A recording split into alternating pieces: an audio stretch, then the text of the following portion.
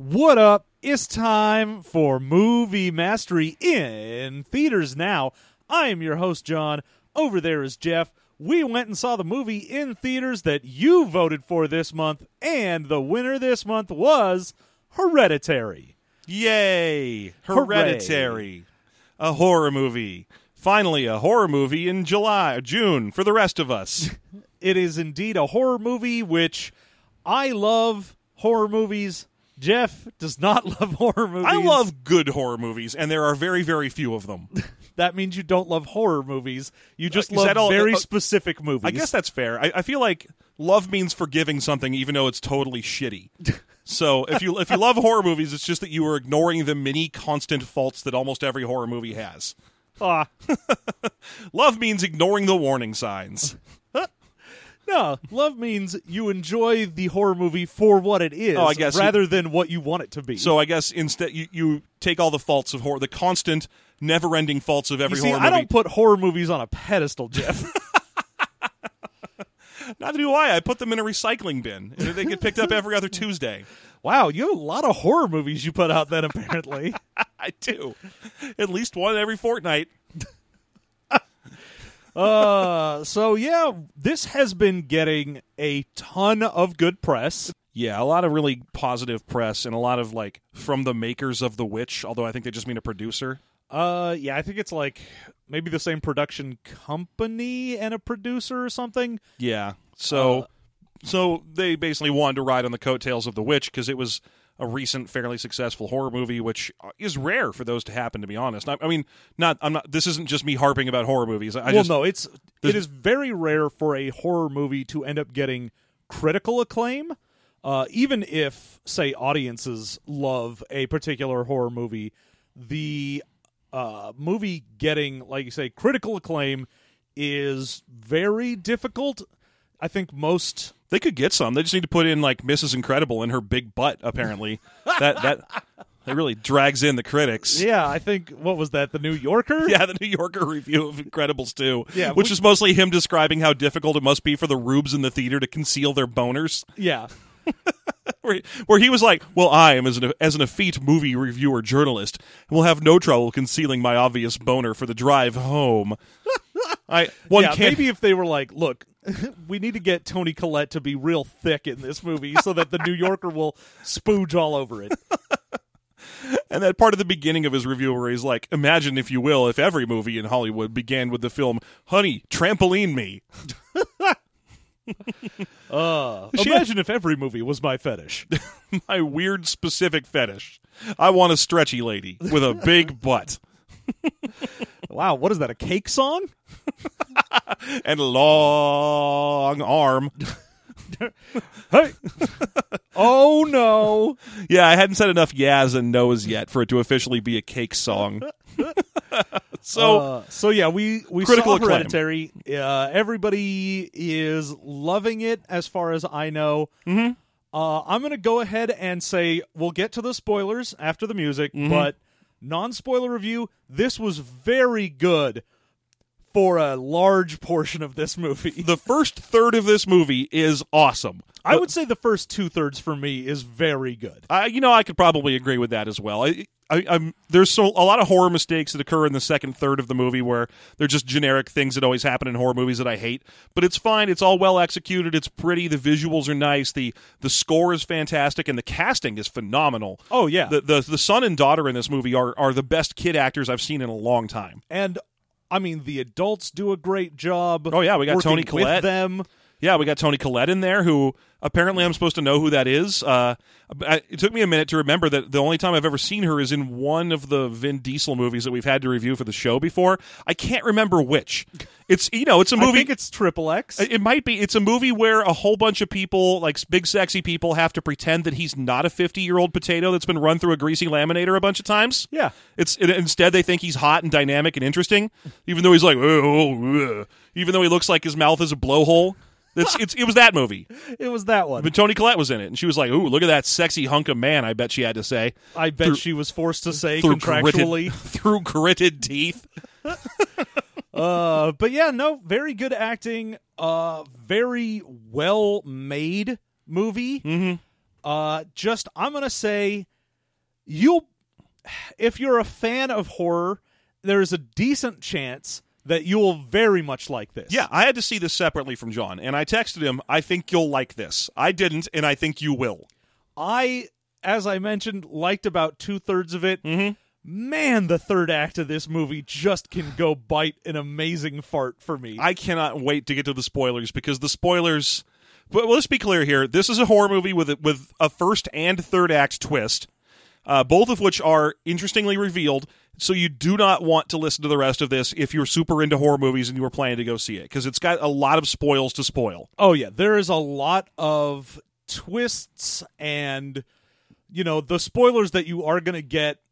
A lot of times you might think, oh, this won't ruin a movie, but I think not knowing at least, the first act twist is very good to not know. Yeah.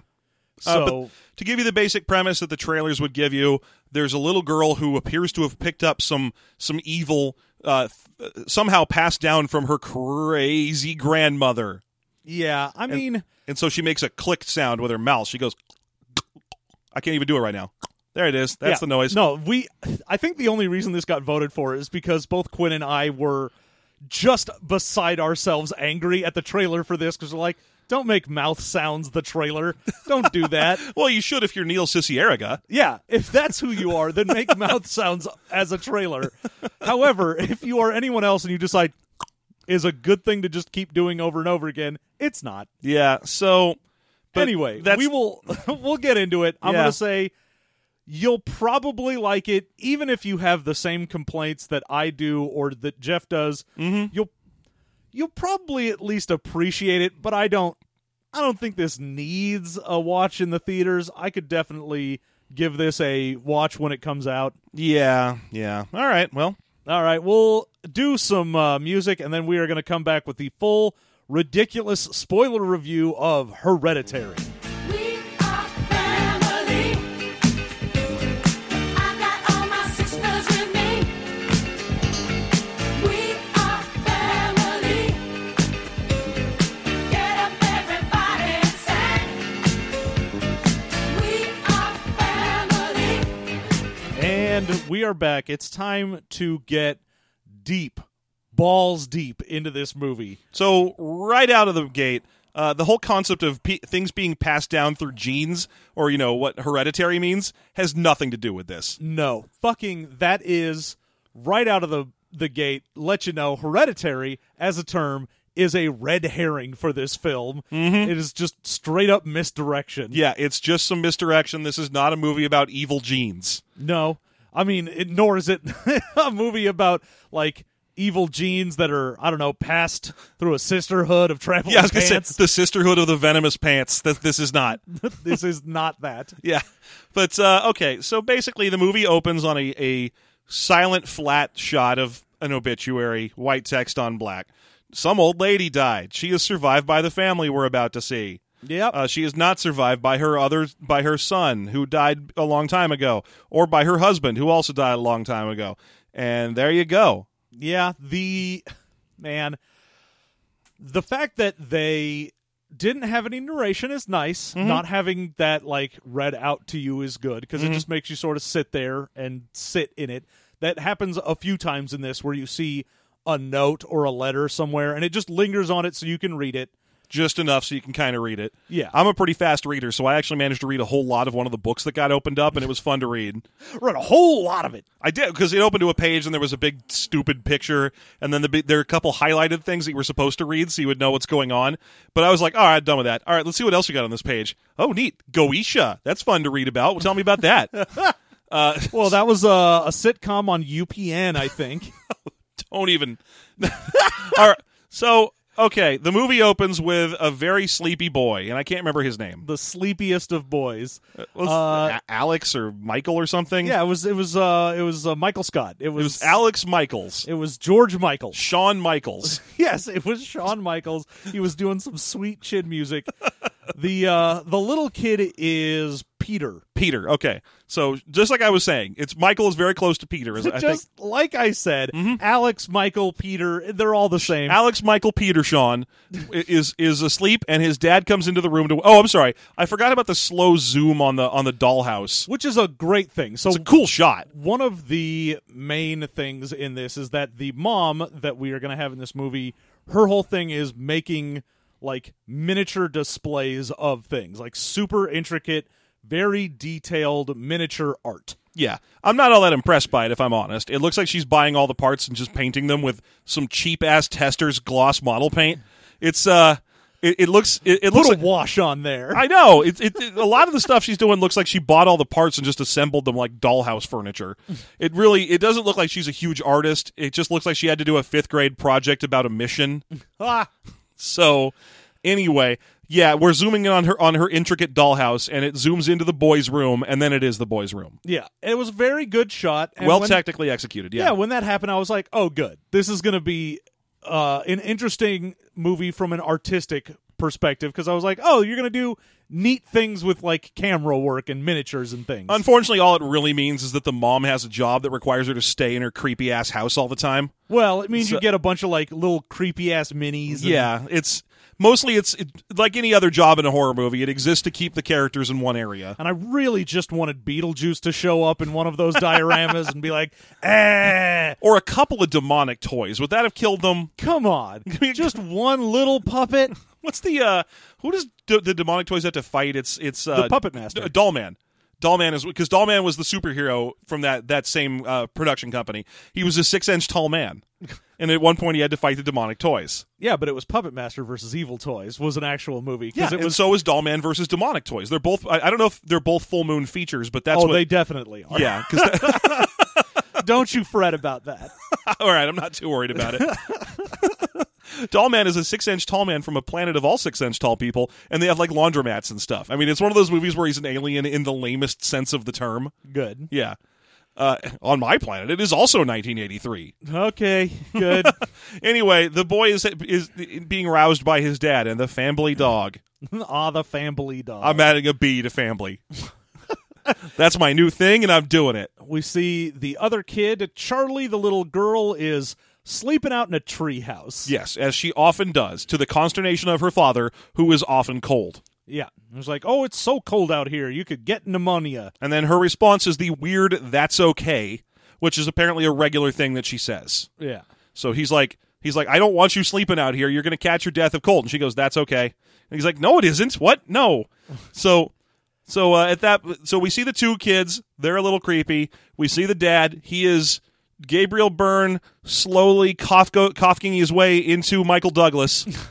Just this slow metamorphosis from Gabriel Byrne into Michael Douglas. He started his Michael Douglas phase, and it has hit him real hard.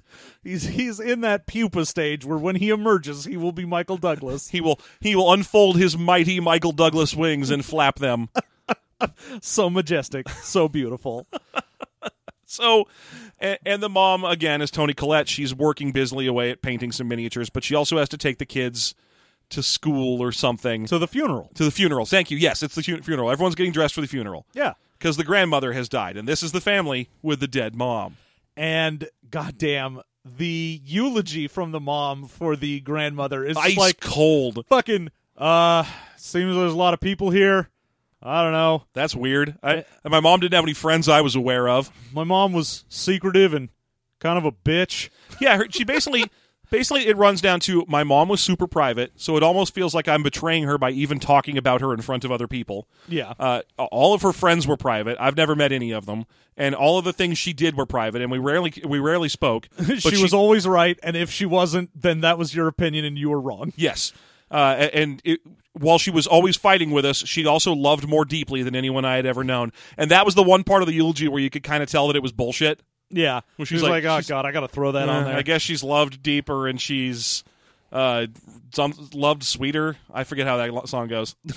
John knows it. That's one of John's karaoke go-to jams. Yeah, one of them jams I got. Yeah, John's got some go-to karaoke jams. I got some good jams. I got some apple peach. I got some raspberry. The important thing to take away is that their grandmother once did 2.7 seconds on a bull named Fu Manchu. You're damn right she did. Wink. Hey-o. Anyway, it's creepy at the funeral. There's a lot of people there who are weirdly smiley. One of them is especially smiley, right at Charlie, the little girl. Yeah, Charlie.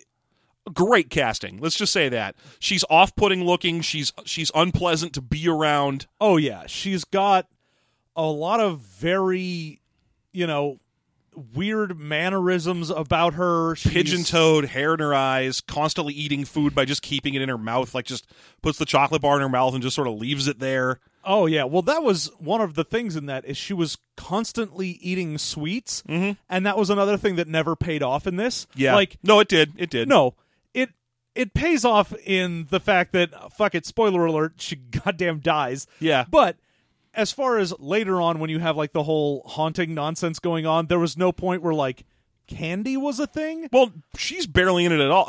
Once she cacks it, you get this impression that she's like supposed to be the haunting spirit that's bothering the family from that point forward. And there's one shot of her floating around as a ghost, sort of, but not really. And she doesn't do anything that's like her in that scene. Well, also, honestly, in this movie, it's hard to really tell what the fuck is supposed to be haunting or doing There's things. no rules. It's one of those movies where it's an unreliable narrator insanity movie. So there's just no rules, and anytime anything's haunting, it's someone's going to wake up or scream or it'll cut to a school and they won't bother talking about whatever the fuck just happened. It's just one of those. So she's eating some chocolate at the funeral, and her father comes up behind her and is like, "That doesn't have nuts in it, does it? Because we need to set up that she is deathly allergic to nuts." Yeah, and then, the mom shows up and is like, hey, that doesn't have nuts. Oh, no, I made sure. So there might be something wrong with Charlie because she's 13 and apparently is too dumb to know that she's deathly allergic to nuts. She's like, "No, this doesn't have nuts. It's just a Hershey bar. Look at it. It's very obviously a Hershey bar. Like the most recognizable candy ever made. Yeah. See, it's a Hershey bar. Well, is that a Hershey bar with almonds? Yeah, that would have a different color wrapping. It would be gold. It would have the gold filling in the wrapper. This very clearly is silver, traditional, generic Hershey bar, Dad. But anyway, Are you sure you didn't take an almond Hershey and put it into a Hershey wrapper? I mean, given the fact that at the end of the movie, or when she's about to die, not the end of the movie, she's just like, "Oh, cake with nuts in it? Of course I want cake with nuts in it. I'm a dumb fucking idiot." So maybe she does. Maybe she literally doesn't know, or there could actually be something wrong with her. Oh, honestly, she, for a lot of it, reads like fairly autistic as far as like she can only express herself really with like pictures. She does a lot of drawings, And she has the bog standard generic horror movie creepy ass kid room. Oh yeah, definitely. It's a bunch of models she built out of garbage. Yeah, the problem is what they do with Charlie is a split between we wanted to show a kid who's got, some sort of either autism or a learning disability or something like that, and they play it very straight for a lot of that. But then they also decided, well, we can't have a movie about a little kid without making her a standard movie horror little kid. Let's fill her room with eyeless dolls and fucking trash goblins. Oh yeah, she's got to be constantly making like toys out of knives and shit. And you're like, all right, well, sure. Okay, great. Just call up The Conjuring 2 and borrow some of the nonsense they put in every room in their fucking house. And, they get back and the mom is... She's not grumpy about it. She's just like, Yeah, apparently we learn throughout the course of the movie that the grandmother had been living with them and was more or less estranged and very riddled with memory loss. So she was basically just sort of catatonic in her room.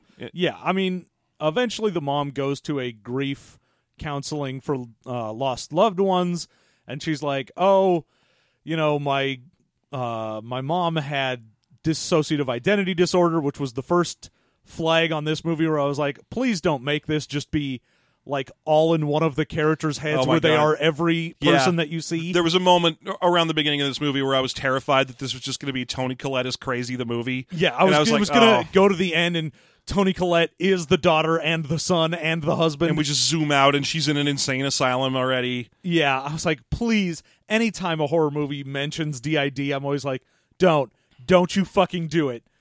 They don't. That's to their credit. They don't do that. Yep. Although there's still a lot of unreliable narration stuff on the part of Toni Collette.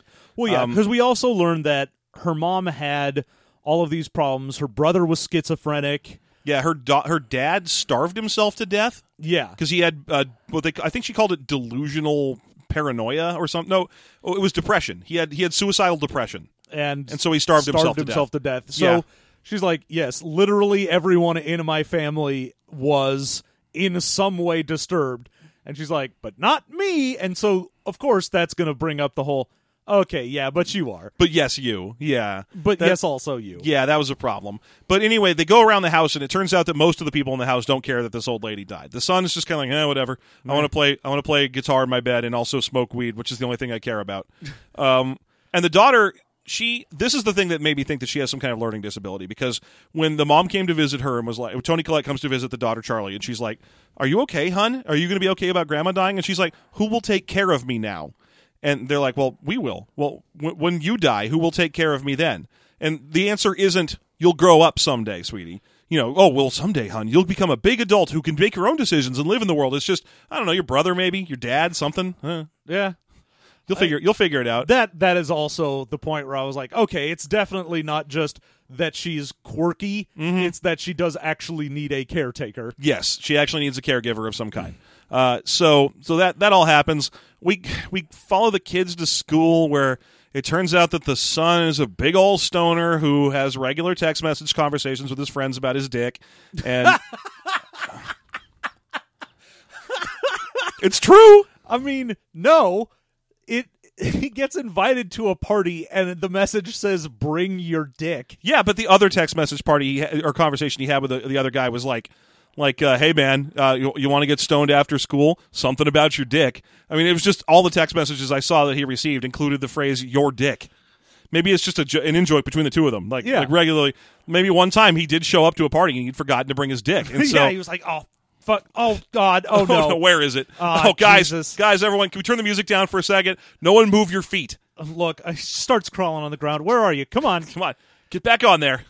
Damn it. So- here it is. It rolled under the couch. Let me just dust that off. He also has a crush on a completely inconsequential girl character. Yeah, his crush, you get it in the classroom scene that we first see him. There's 2 classroom scenes and then a party. And then when we go to the party, he's like, "Oh, I'm going to try and smoke this chick out." And you'd think that something might happen, but nothing happens. It doesn't matter. No, it's not really a part of the movie. Okay, so at the school, we learn that he is that's what's happening with him. We then cut to the daughter, to Charlie, who is drawing creepy pictures in her journal and not taking her test. Oh no, sorry, she isn't drawing. She's building a little model. She's sitting there fiddling with like a flashlight battery and some wires and junk, and she's making herself a little headless statue man. Yeah, and the teacher comes up and is teacher's like, "Hey, you want to put that away and do the test?" and she's like, "Okay," and they flip it over and it's like a 1-question test. She hasn't even done that yet. But while she's getting ready to start doing the test again, the first jump scare of the movie. And honestly, one of the only jump scares in the movie is a bird hits the window. A pigeon flies into the window and bonks and dies. Kadonk. Kadonk. And then the daughter starts looking curiously at a pair of scissors on the teacher's desk. Oh, yeah. And you're like, ooh, is this the first sign that the kid is evil and she's going to, like, try and stab someone with scissors? Yeah, she's going to stabulate someone. She's going to give him a nice cold stab. Oh, well, that's very friendly of her. I'd like a nice cold stab. Can you spell that? S-T-A-B. All right, so I guess we can just jump ahead to the point where she's outside after that. Yeah, she goes outside and uses the scissors to cut the bird's head off. Yeah, she cuts the head off the dead pigeon and sticks it in her jacket pocket. And then there is, weirdly, a random lady across the street yelling and waving at her. Like, hi, hello, wave, smile. You're like, okay. All right, and she's too kind of off-putting and weird to really pay attention to the lady, so she just sort of, mostly she just sizes up the lady to see if the lady has noticed that she has a bird head in her pocket. Pretty much, yeah. But that's pretty much where that ends. At this point, we go back to the house, and we get our first couple of haunting images. The daughter is lured outside by some light. Yeah, and she goes into the, they live in a fucking cabin in, woods in the middle of a mountain somewhere. Where they live makes no sense. It's pretty obviously like they live in the hills of Southern California, and everything else that they ever have to go to is in the foothills. So whenever they're at their house, they're completely isolated. It's the only house you can see in any direction, completely surrounded by beautiful, huge trees, very dark at night, big old cloud cover or big old star cover. When they go to like the art supply store, endless rolling desert. When they go for drives, endless flat plains. Oh, yeah. It almost makes me feel like they were going for the feel of, say, a Pacific Northwest with that just tons of trees, very isolated. It seems very like dark and rainy on the house. But then they were like, okay, we scouted that location. What about the rest of the film? We'll just do it here in California. That is very much what it looks like. So they're at the house. The daughter decides to follow a light that she's seeing. Excuse me, hiccups. Yeah, she goes out into the forest and finds what looks like the back of her grandma sitting surrounded by fire in the middle of the woods. And it's weird wood. She's surrounded by skunk cabbage. Like actually skunk cabbage, which is like, where are these people? Why do you have so much skunk weed? So Get the chronic. skunk cabbage is not weed. I know. It's gross food. But anyway, at this point, the son is trying to figure out if he can go to a party. Yeah. So he has heard that there's a party that he should bring his dick to. And so he has gone He off. is concerned about whether or not his dick can go to this party. So he goes off to ask his mom if he can go to the party. And you can tell that there's something really tense between the two of them. But he's just like, I want to go to a party. And she's like, well, are you going to drink there? Where are you going? And he has, I got to say, I'm really disappointed in this kid because his lie is fucking trash. Never lie to your parents with a verifiable situation.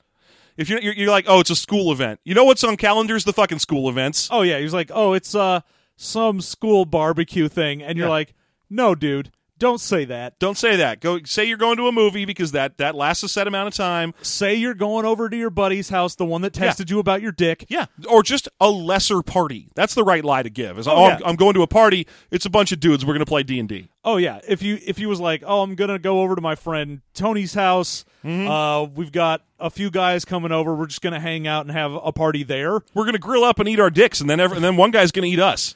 Yeah. That sounds like exactly what would happen in this movie. So, but anyway, her response is basically take your sister, which is weird. Oh, 100%. The fucking weirdest thing of like, oh, well, you're going to some like party event thing where you want to hang out with people? Take your weird sister. And he's like, I don't even think she'd want to go to that. why? He's like, because she needs to get out of the house. Yeah. So then we have to find the sister. But she's out in the woods looking at her ghost grandma sitting in a ring of fire. And that's when the mom finds her. The mom, of course, does not see ghost grandma sitting in the fire ring. No. And is very upset with Charlie and takes her inside. But then is like, hey, you're going to go to this party. Doesn't even give her the option. That's okay. No, you're going. No, You're I don't want to go. Well, you're going. You're definitely going because you have to learn about kids your own age. So go to this party. There's going to be kids, and you should go there. It's such a weird decision because you can tell that the mom knows full well that Peter is lying. Like she's just like, you're going to a fucking drinking party and shit, aren't you? Yeah, she's like, oh, I'm going to saddle you with your little sister as a way to make you confess that this isn't just some school barbecue, yeah. and he calls the bluff. He calls the bluff, and she isn't willing to follow up on that. So off they go to a party. And so he walks into a party full of partying high school students with a shuffling, disheveled witch of a little girl who's just like, I don't want to be here. I hate this. I hate everything, and I'm just going to, I'm gonna shuffle with my head down behind you. Yeah, I'm going to stay within 2 or 3 feet of you. This is a horrible situation. Yeah. And fucking he sees his crush there. He also watches 2 women make a chocolate cake, which is the most hilarious shot you've ever seen. There's these 2 random high school students behind a big bar in a kitchen making a chocolate cake that are chopping a kingly level of walnuts. Oh, just an entire chopping board's worth of walnuts. Hundreds of walnuts. They spent $50. They went to the grocery store for this party and were like, all right, box of cake mix, that's $7. Great. Also, I need $56 worth of walnuts, please. I'm going to make a cake that is, by volume, probably about 60% walnut. That's my big plan here is to serve up a walnut flour-based cake. It's going to be extremely dry. You will cough when you eat it. Look, this cake is mostly held together by walnut. Yeah. It's like the payday of cake if the outside was all walnuts. Except instead of caramel in the middle as a glue, it's got foreshadowing. Indeed. So we see the chopping of the walnuts go on. I don't know that he does. He definitely does. That's the first. You have to establish that this kid's a dickhead. So he sees the walnuts, notes it, and then forgets about it because he's I busy don't trying think to he does. score. I think the camera notes Oh, it. I don't think fair enough. he notes it. That's fine. But anyway, he walks up to the girl with a terrible line, and she points out He's it's a just terrible like, line. "Hey man, How's this party? how's the party? How's this party? How's the party, man? Do you want some weed? I have good weed. I've got good weed." And she's like, "Yeah, all right, you Well, big she's- dumb idiot." She sizes him up immediately as a good mark to steal weed from, effectively. Oh, yeah. Because she's like, yeah, come on upstairs with me. We'll find a quiet room and smoke the weed. There's a bong up there. Yeah. And then they go up there, and there was a bong and also all of her friends. Great. Now give me your weed and get out. Yeah, she's just been waiting for a dude to show up and try and smoke her out alone in a room. And power to her, let's be clear. Oh yeah, 100%. This kid is a huge goober, and the second he was like, "I've got this bag of weed," she's like, "Great, thank you." Thank you. You know who's going to enjoy that weed? The dudes I actually want to hook up with at a later date because they're interesting and they're not slack jawed. We gotta look at this kid's wet eyes for a lot of this movie. Hey, I fucking love it. I know He's he's great. He's well cast. I'm not saying that he's a problem. He's perfect for the role in the movie, which is as a wet-eyed loser. And of course his sister's like, "No, you can't leave." And he's like, "No, but I gotta go get high with this girl I like. Just, stay here in this party, baby, draw something." I'm like, "You are an awful brother." Yeah, he is a terrible brother, but, the movie more or less wants us to think that about him at this point. And finally, he resorts to telling her to go get cake. Yeah, he's like, "Look, there's chocolate cake over there." And she even fights that. She's like, "No, I don't know anybody here. They're not going to give me any cake." And he's like, yeah, they will. Just stand there until cake is in your hands.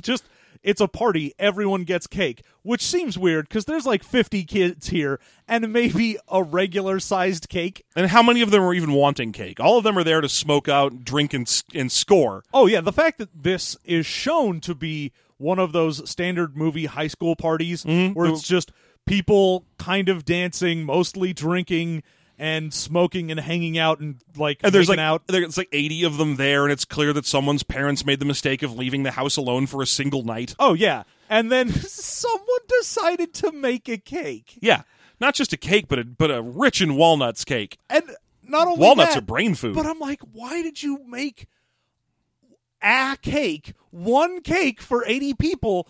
And I could maybe understand if you're like, "Oh, this is a birthday party that got out of hand, and this is their birthday cake." But no, it was just a cake. They were just making cake today. I like to assume that the people cooking the cake were also stoned.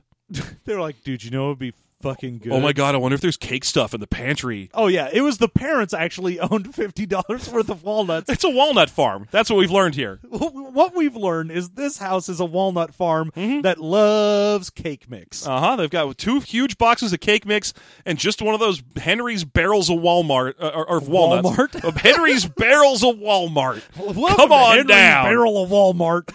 Get your own Walmart straight from the barrel. Every morning before sunup, you'll see old Henry out there Picking the Walmarts. and waxing them clean. He gets them all shoved up, and then they're waxed clean. I'm sorry. A big barrel of walnuts was also available. Yes. So the son's up in the room Peter is up in the room with the girl, still trying to impress a bunch of people who are clearly very disdainful of him. He's just their weed source now. Yeah, they're like, "Oh, look, a weed man. Oh, a rube has entered. Congratulations. You are allowed to sit here because you have brought weed. Yeah. Thank you for your offering." And then the daughter comes in and she's like, I can't breathe. And he's like, Oh, "Wha- shit. Why? No, because he can't just go, oh, shit. This is the slowest fucker on the planet. He's like, what? I can't. Well, I mean, he's high. He's high. I can't breathe. I feel like my throat's closing in. My I think I throat might have. feels like it's getting bigger. What? Why don't you drink some water? And then finally it gets through his dumb fucking head that he told the girl to eat peanut cake with walnuts in it. Yeah, peanut cake with walnuts. Yeah, and so he takes her to the car. Luckily, he is the only person who drove to this party because Oh, he is parked right out front And with with- no with cars around. no cars on either side of him. Classic Hollywood move. Yep. He got the only parking space in town. Lucky him. Oh, everyone else just walked there. Yeah, every single other kid walked there. But you can tell they had to walk a long way because the next shot is him driving through an endless desert.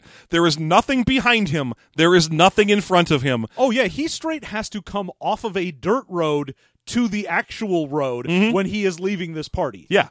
And so whoever this house is, it's in the middle of fucking nowhere, or it's on the edge of town. But then he starts, if he's on the edge of town, it's the edge of town with no hospital in it, because he has to go on a 90-mile drive to the nearest hospital. There, and I mean, when we say there is nothing in front or behind him, there is no lights. There's nothing. It is just empty road and darkness in all directions. Like, unless there is a giant, like, fucking mountain range in between where he currently is and where his city is, he is so far away from civilization. Yeah, in he this has shot. definitely gone the wrong way. Or the whole family lives in the only mountain in a huge desert, like in Oklahoma. Yeah, That's the only- I don't know where the fuck this is supposed to take place. Where it's supposed to take place is Atmospheric Town. Yeah, they live in Oklahoma Mountain, the only mountain in Oklahoma. They are just surrounded by atmosphere shots. That's what's here. Yeah, it's just nothing but the sound of an orchestra playing hard, tense music through the trees. That kind of music that just You builds. look into the trees and there's an orchestra there going. Scene cut. And then we go to a different scene. That's because that's the only kind of music this movie has in it. Yeah, well, you know, someone watched The Witch and was like, yeah, that's good. John, this movie is The Witch. I disagree with you, but not very hard. Let me just try this on the audience, folks. What if there was a movie where the older sibling, just the older sibling, was well-meaning and tried hard to take, or didn't really try hard, but was at least well-meaning regarding his either crazy or removed from the movie early siblings, and then by the end of the movie, evil powers have visited him and told him he's the son of Satan, or that he could join Satan if he wanted to. Also, the only creepy thing in the movie is naked people hanging out in the woods. Also, the mom goes fucking crazy, and the well-meaning dad can't do anything to stop her. Also, there's an animal attack. I mean, it's The Witch. This movie is The Witch. It's not. There are similarities, a lot of very thematic and atmospheric similarities, especially. The ending is identical. It's identical to two movies, actually. Well, yes. It is identical. We'll talk about that when we get there. Let's actually jump back instead of going into my this movie is The Witch speech. I mean, he gets her in the car and she's freaking out. She can't breathe. He's going like 85 because they are apparently 100 miles from anything. And she rolls the window down to try and get some air. At the same time, there's a dead animal in the road. Which there's no way that's not an accident, given the rest of this movie and what actually happens in it. Oh, by the way, throughout the course of this, she's been creepy and making that noise with her mouth. Yeah, she's been a lot. She's been making little clicks, just so you know, that in case you were worried that part of this movie didn't happen. Yeah, it does. Don't worry about it. Oh, yeah, you get a lot of mouth sound. It's fine. Yeah. So they're driving down this highway, and all of a sudden a dead deer in the road, and she's sticking her head out the window, and he's screaming at her not to, but then he sees the deer, and he swerves not to hit it, and fucking telephone pole takes her head clean off. Clean off. Yep. And so Charlie's dead, and that's Charlie. That's a wrap on the character you thought was the main character in the film. Yeah, the character that you thought was going to be like, oh, you're going to be possessed by the evil grandma, shit's going to happen, dies fairly quickly into this film. I mean, let's be clear here. This is one of the coolest scenes in the movie. This is the big one-act twist. This is the reason we warned you to go see the movie instead. But when her head gets knocked off, you don't actually get to see it. You hear the noise of it. You see that shot of her face as something that's approaching her. And the fucking job by the kid who's playing the brother is amazing in this scene. Spotless. This is the best. If the movie ended here, this would be the best movie ever. So he pulls over with his hands just firmly glued to the wheel. He can't bring himself to turn around. Oh, yeah. So you for a see good, his eyes start to move towards the rearview mirror, and when he can see even just a glimpse of the body, he just snaps his eyes back forward. His eyes start to fill up with tears, which then don't even drain away. They just recede back into his big wet eyes. For a good 90 seconds, you just watch this kid trying to figure out what the hell he's going to do that he took his sister's head off. Yeah. And it's an awesome, very tense scene, and here is what he does. He drives home, parks the car, and goes to bed. Yeah. It was one of those things where you're like, oh, yeah, he just straight had a traumatic break, and he's like, I cannot deal with this. My brain has shut down. A good night, sir. Yeah. So he goes home and quietly goes to bed. He doesn't sleep. He just lies there until the next morning, which we know because we see him lying there all bloodshot and tired. And then we hear the mom going out to go to work and screaming her head off. Oh, yeah. Her head off. Screaming her daughter's head clean off. And then, we hear the mom screaming like crazy. And then we actually cut to a shot of Charlie's head lying in the dirt. Yeah. which is an amazingly nasty and gory shot. It's great effects. She's got her tongue lolling out the bottom. She's got Covered her in ants. covered in black ants, top row of teeth there. It's horrific. Oh, yeah. And, again, to their credit, no violin sting, no, trying to jump scare with this image. It just sort of goes to it, and they're like, hey, look at this. This is what a 13-year-old girl's head looks like if it's covered in huge black ants. If it had been ripped off in the middle of the night, landed in dirt, and was covered in ants. Yeah. It's a horrifying scene. And we don't really, for a long time, we don't really get a resolution on what happens to the son as a result of this. He just kind of continues along with his life. It's just ruled an accident, and he doesn't need any count. He just goes back to school, it looks like. Oh, that was so weird to me because we have the movie really hard switch to focused on the mother, and he's in the background of all of these shots, like when they're lowering her into the dirt at the funeral for her. When they do the funeral event itself, he's hiding behind panes of glass. Oh yeah, and that was a gorgeous shot too. Yeah. Like this distorted view of his face through that. That glass that's sort of like yellow and textured. Mm-hmm. So you can see this weird distorted view of him just watching what's going on. Yeah. And there's the whole thing about how he never really talks with anyone about it. It just sort of happens, and then they move on.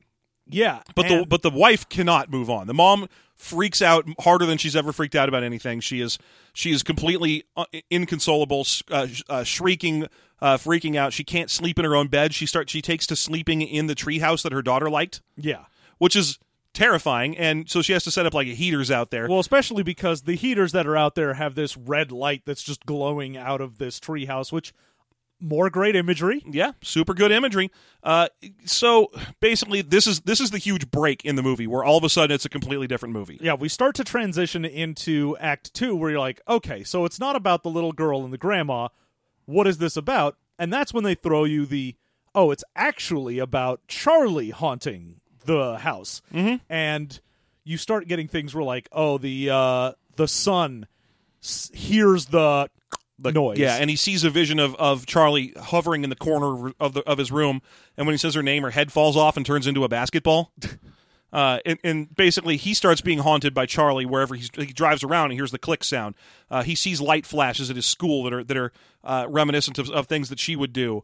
And same thing with the mom. She starts hearing that click. Mm-hmm. She can feel this presence around there. So the two of them are both having this very intense, I feel like, we're being haunted.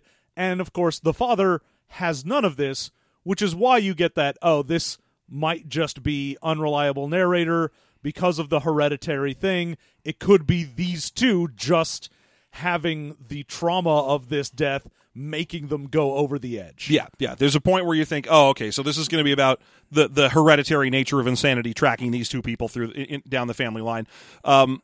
When Toni Collette tries to go back to grief counseling, because she went to one grief counseling session when her mom died, she drives back there but can't bring herself to go in and tries to drive away.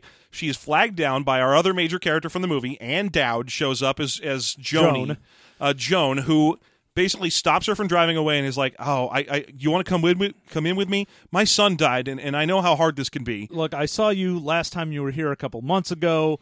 How are you doing with your mom's death? And she's like, oh, no, my daughter died in an accident. Oh, goodness. My son and grandson died, and I know how that is. And they both drowned. Yeah. We hear. He was 7 years old, my grandson. Mm-hmm. Oh, that's terrible. So she gives Anne her number and is like, here, if you need to talk to anyone, if you need any grief help or anything, if you're not going to go to the meetings, then at least lean on me. Yeah, and she does. There's one scene where she goes to the house just for a regular chat, and we hear her. They ask her, "How are you dealing with a death?" And she's like, "I can't bring myself to deal with it in any way." How are you doing with your son? Which is a really good question to ask. Oh yeah, and her reaction is insane. She's like, well, things have never been good with my son because, and again, let me stress, this is not my fault, she says. One time, I sleepwalk. She keeps. I haven't been sleepwalking in years, but I did sleepwalk. So she unfolds this whole thing in layers. One time, while sleepwalking, she poured paint thinner all over her sleeping son. I woke up, and there was paint thinner all over my son and daughter back when they shared a room, and there was paint thinner all over me. Now, I had a box of matches, and you're like, Oh, and then I lit one of the matches. And it just keeps going on. She just keeps getting worse and worse, but she It's keeps like, going like, I woke up because of the match lighting, and then I put it out right away. but he's just been holding that over me ever since. And I'd be like, yeah. Yeah, no shit. If I woke up covered in paint thinner and my mom had a lit match, I'd be like, well, We're going to hold this over you. You're going to sleep with a seatbelt. I'm going to go ahead and lock my door at night from the inside. Oh, quit being such a baby. Yeah, I only tried to burn you to death once. But yeah, the fact that there's that disconnect between the two of them, you're like, okay, that really makes it clear why there was, when he went to like ask to go to the party, that odd dynamic between the two of them. Yeah, they haven't been, and it's at the point where his distrust of her has caused her to dislike him. Yeah. Like, she actually hates her son. She doesn't really like having him around, and she feels like it's unfair that he's constantly lording it over her with this whole, I tried to kill him once. And it's funny because he never mentions it, ever, No. in the whole movie. It's very much seems like all of this is in her head for, oh, you keep blaming me for things and you're so smug about whatever. I'm like, we never get that in the film at all. No, there is one scene where he kind of reacts to her in a way that anyway, things keep getting worse throughout the house. Everyone's seeing horrible visions. There's various things that haunt both the mother and the son for quite a long time. And we eventually come to a point where she even does another sleepwalking incident. Yeah.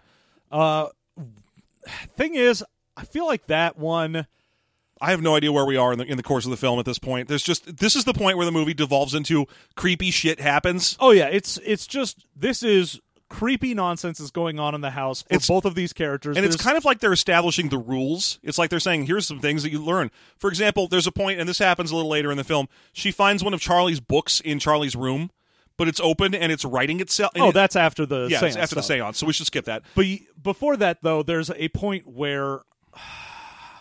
Actually, I don't even know if that's before or after, but I feel like it was before. There's a point where she like wakes up and sees ants. Yeah, she sees ants, so she follows them, and There's a trail of ants going to her son's room, and he is covered in all of these ants. and they're coming out of his mouth and stuff. Yeah. She freaks out, and then the ants go away, and the son's like, "Mom, you're sleepwalking again." Why are you in my room? Why do you always sleepwalk to my room? And she's like, what? I would never hurt you. Gah. I didn't want to have you. That's right. That's where they have that horrible conversation. Yeah, it was like, I didn't want to have you. I felt pressured to have you. I wanted to have a miscarriage, so I did everything they told me not to do. Yeah, and I still had you, and now I actually like you, and I want you around. It's like, oh, I love you, and I'm glad that you didn't die, but you can tell it was like, oh, this is... The reason that she had this kid is because of her mom. Well, and a lot of it is that the words are coming out of her whether she wants them to or not. Oh, yeah, she keeps, like, covering her mouth, and every time she moves her hand, she says these horrible things. Yeah, and the son's just freaking out. He's like, why are you telling me this? And he's, pretty justifiably so. Yeah, but then she wakes up, and that was all a dream, too, and you're like, quit doing layers of dumb dreams. Yeah, shit. too many dreams. And also there's the one, I think my favorite part in this whole sequence is the dinner. Oh, yeah. There's Where- the dinner scene where... The mom's starting to lose her mind, so she's upstairs just painting, and she is painting the stupidest thing ever. She is making a model of the son killing the daughter. Oh, yeah. She's got a model scene of the car next to the light pole and her daughter's head on the ground. And, Gabriel Byrne comes in and he's like, what the hell? Are you seriously making that? What's going to happen when your son sees that? Oh, yeah. She's like, do not fucking show your kid that. And that she's will like, fuck him up. She's like, what? It's a neutral view of the accident. That shouldn't have any effect on him. I'm like, all right, well, you've lost it. Yeah, she's lost her goddamn mind. But he's like, anyway, come down to dinner. And she's like, yeah, I'm making dinner. And he's like, it's 8 p.m. I made dinner. Come down or don't. I don't give a fuck anymore. Yeah. And he walks off, and then she shows up at dinner, and we have the most tense scene in the movie. And it's my favorite part of the movie, to be honest. Has nothing to do with hauntings or whatever. It's just Toni Collette kind of laughs when her son is nice to the dad. Because she's sneering at him, basically. Yeah. Dad, because the son just goes, hey, Dad, this is a good dinner. And he's Yeah, like, I'm glad, thanks. son. I'm glad you like it. And the wife goes, huh. And he's like, what, Mom? Did you want to say something? Did you have something to say, Mother? Yeah. Because he can't live like this anymore, so he's decided to poke the bear. Oh, yeah, because knowing that they haven't talked about this, like, for his part, he has to be sitting there going, like, they blame me. They haven't said anything, Yeah. but they 100% blame me for this. I need to hear them hear her blame me at some point. We need to get this. We need to twist the release valve on this thing. Yeah. So she stands up and starts yelling at him about how he killed the daughter, And he's like, and now there's nothing you can do. And the worst part is you've never apologized for it. And I'm like, that's not. You got to show me not apologizing, movie. I don't know how long it's been since the daughter died. You've given us nothing. Oh yeah, I mean this could be like 4 days later. This could be months later. It has really to be know. months later because he's back in school, and you, for example, the fact that he's 17 and he accidentally killed a kid. We never see any legal shit. Oh no, nothing like that. We don't see him see a counselor. Yeah. Nothing happens. Nothing. He just goes to school the next morning, as far as I can tell. Yeah. But so she's just screaming at him about how no one in the world takes personal responsibility for anything. But also, again, brings up the like, you keep lording it over me, and You're always so fucking smug. yeah, you just sneering at me, and you'll never let me live anything down. Yeah. And the son's just like, weirdly, this is the part I was talking about where the son straight up does exactly what she's saying. He takes all this yelling at her, just sort of internalizes it, looks back at his dinner, and then goes, it's also your fault that she's dead. You made her go to that party, and I she didn't want her to go. She didn't want to go. You made her go. Why did you make her go? And then she's like, she flips out completely. And at that point, Gabriel Byrne, the dad, shuts it down and says, "Get out of here, both of you. We're not doing this. No more. None of this." And they both stomp off. And I think right after that is where we have the scene where she sees him with ants all over him, and that. So I think those two things happen. But the scene of Toni Collette breaking down and screaming at this 17-year-old stoner is really good. Oh yeah, It's an awesome scene. But then this is where the movie finally, she goes and looks through her mom's stuff. And her mom's stuff has some photo albums, and she likes to look through those, whatever. But then a book called Understanding Spiritualism comes well, in. I mean, she sees that at the beginning when she's going through her mom's I know, stuff. but we need to talk about the fact that this movie is just about fucking Satan. It's got nothing to do with people being insane. Well, it's because she meets Joan again Mm-hmm. outside of an art store, and Joan's like, "Oh, I met a medium, and the medium let me contact my dead grandson. And Have you've you got to ever come heard with of me?" Have you ever heard of spiritualism? And she's like, "Oh, god damn it." And I'm like, "Oh, god damn it." Yeah.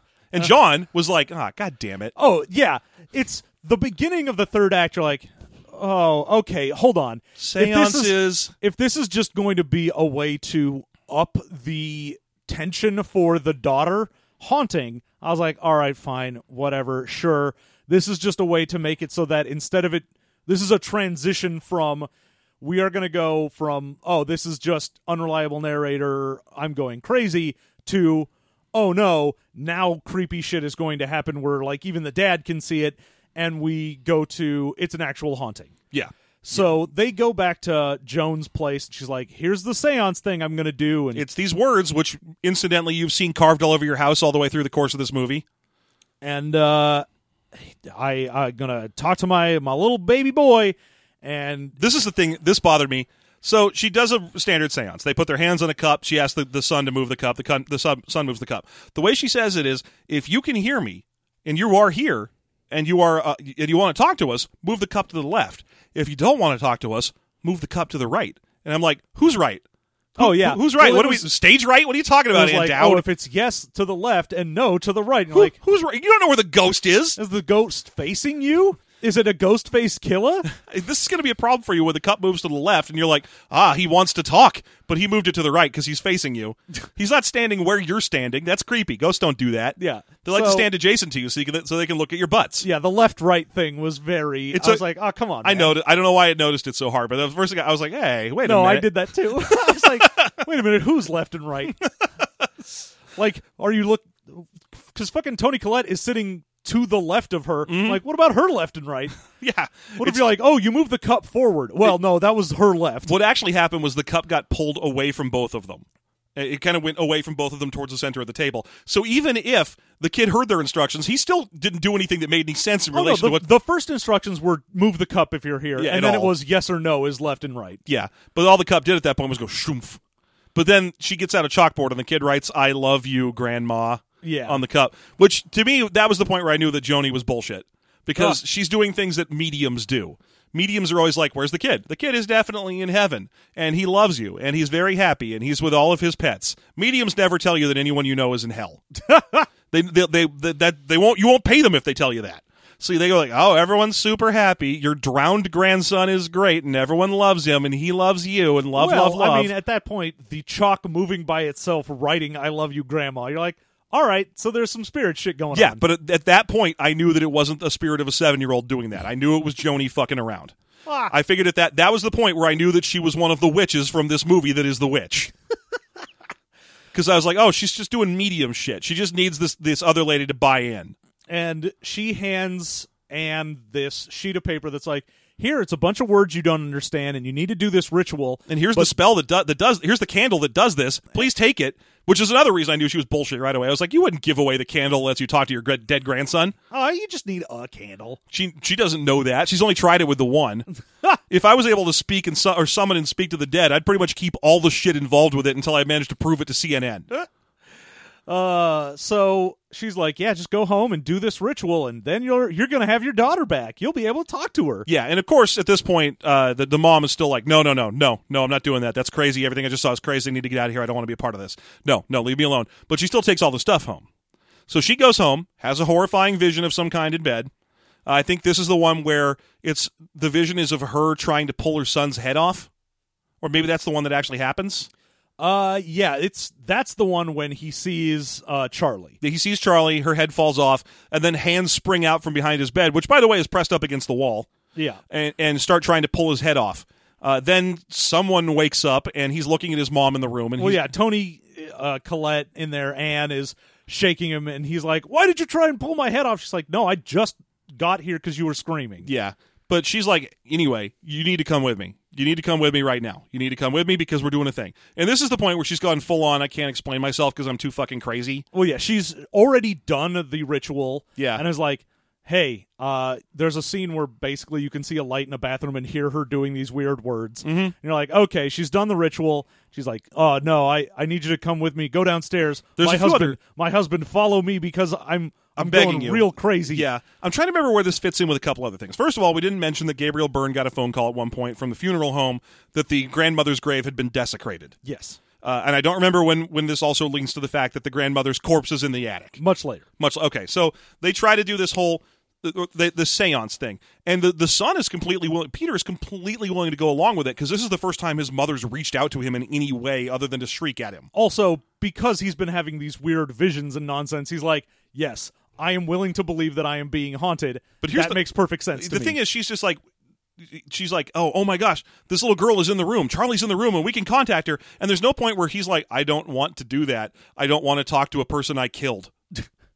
Wouldn't that be a thing you'd think? If you accidentally knocked your sister's head off, would your first hope be like, well, let's see what she thinks about that? Well, no. Hey, it Charlie, would be, how you doing? I want to apologize.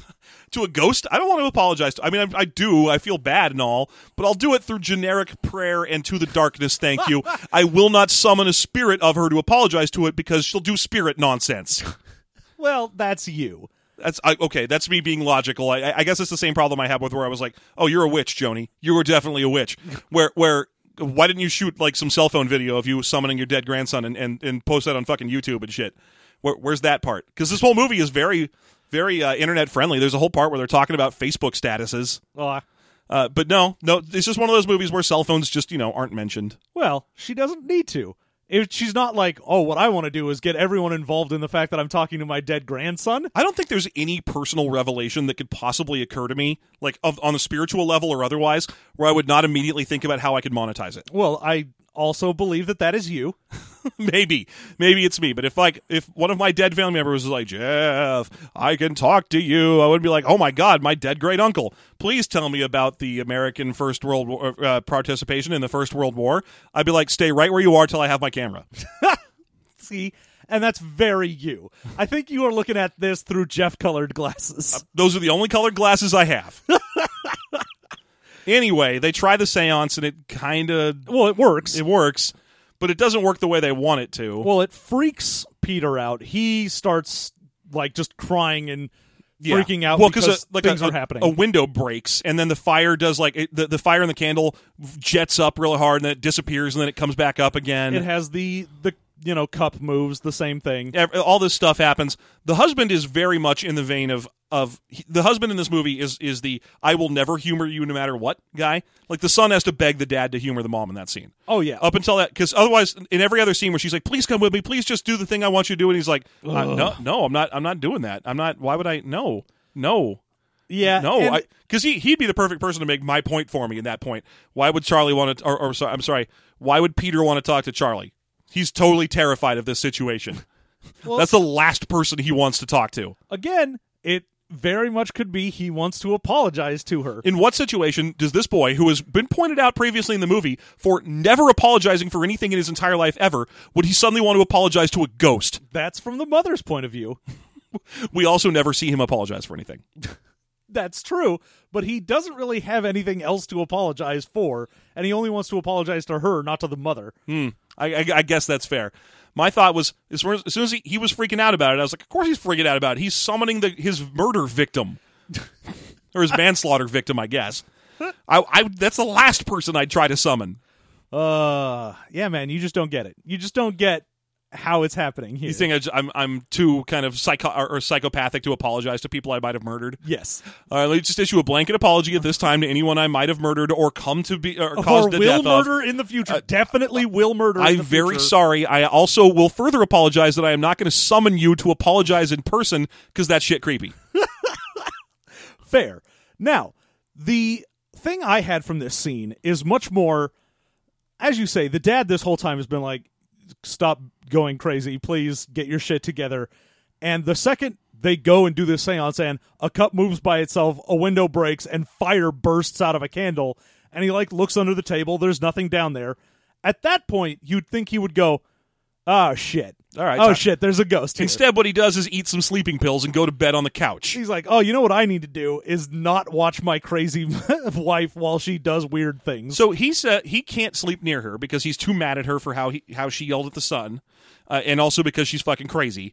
And his solution to this problem, even though he's terrified for the life of his son, is to leave the two of them alone upstairs and sleep on the couch with a bunch of sleeping pills and whiskey. Oh, yeah. His big solution is, nope, I'm out. Peace. Again, this fucking Act 3, everything falls apart. The dad up until this point has been like, I want to take care of my son. How do you think he's going to feel? What's going on? And then the second that we get to a point where either the mother has gone full on over the edge crazy, or there is a ghost, he's like, well, time to go downstairs and take sleeping pills. Do-do-do-do-do. I'm checking out. Thank you so much for involving me up until this point. It's time for the third act, and everyone turns real fucking stupid. Just nonsense is going to happen, and here comes the big pile-on of nonsense. So the mom, while crazy, goes to the daughter's room. Inside the daughter's room, there's a little book that she used to draw pictures in. It's open, and the pages are turning, and it's being drawn in randomly, just by the air. The air is using a black charcoal thing to draw in it. When she looks in it, it's just a bunch of pictures of Peter, Peter being sad with his eyes drawn out, like crossed out. She ends up, at this point is when she goes into the attic and finds the body of her mom that is headless. Yeah, the headless body of her mom is in the attic with some lit candles and some weird runes carved on the walls, which she has seen before in the Big Book of Spiritualism. She rushes to the Big Book of Spiritualism and her mom's old stuff, and wouldn't you know it, when she flips it open, there's a letter from her mom apologizing to her for all the shit that's about to happen, but that she'll understand it'll all be better after it all happens. And also the spell that we're seeing, which is the summoning of the god of mischief, Paimon. Oh, Paimon. That's right. It's Paimon. And he brings along his friend, Simple Simon, who he met. So Paimon is portrayed as sort of a fat devil riding a weird goat camel hippo thing. And he's described as the god of mischief. And here are the two things that are highlighted on the page. He is the god of mischief, and he can be invited into the world by a coven. And also he prefers a male host because he himself is presented as a male when he is a demon. Yeah. Then she turns the page, and there is a big picture of a fat idiot who is drunk sitting on a large pile of gold coins with the headline underneath it, Gold for the Conjurer. Yeah. So she's like, so if you summon this Paimon guy, you get riches. Yeah. Riches for the Conjurer. And then she flips through the grandma's Not picture quite. book. Oh, yeah, that is it. Yeah. And she finds, oh no, Joan, this person that gave me a weird ritual that I just did without thinking about it, was also in all of these pictures with my mom. oh, she was part of the whole thing. She was one of the coven of witches. So at this point, she goes to wake up everybody in the house to kind of. She wakes up the husband. She's like, "You need to go upstairs and see what's happening." Go into the attic. Go in the. Which again, she's not like there's a headless body in the attic and a rune carved in it. She's I like, need you to trust me and go into the attic. Just and go into the look. attic. I need you to look at the thing that's in the attic. Go in there and look at the thing in the attic. What's the thing in the attic? No time. You have to go in there. You have to go into the attic, which I have closed, and I need you to open again. I need you to use that thing you used to open the attic to go into the attic to again see the thing, which I did not have time to explain to you. Please, please, please, please, please, go and look at the thing. It's a body. It's a dead body. Please go look at the dead body in the attic. You could have just said that. Yep, and he goes up there, sees the dead body, and is like, "Oh Jesus, it was you! Oh, yeah. you He- dug up the grave. You put your fucking grandma's body up there and took the head off. You're fucking What is nuts. wrong with you?" This is you being fucking nuts. And she's like, "No, you don't understand. There's this book, and you see, the one time I tried to put the book into the fire and burn the book because the book is connected to the daughter, my arm caught on fire. You were in the room. You were asleep because of sleeping pills. I put the book into the fire and it lit my arm on fire. So I took the book out of the fire. We need to burn the book. It's going to burn me if I put it in the fire because that's what it did last time. I'm going to cover it with paint thinner and you're going to throw it in the fire, and that'll burn me alive and kill the ghost of our daughter, and everything will be fine. Everything will be fine." And he's like, what is any of this? And as the audience, you're also like, what is any of that? What? Yeah, she hands him the book covered in this fucking paint thinner and is like, "Just throw it in there. Just do this one thing for me. You have to kill throw me. it in the fire. It'll kill me, but I love you. You're the love of my life." And he's like, "No, I'm not doing I'm this. done. We're- I'm peace." So she I'm gonna takes the go book. get my kid, and Yeah. we're gonna leave. Goodbye." So she takes the book, throws it into the fire, and immediately, and with practically a cartoon trombone sound effect, Gabriel Byrne catches on fire and dies.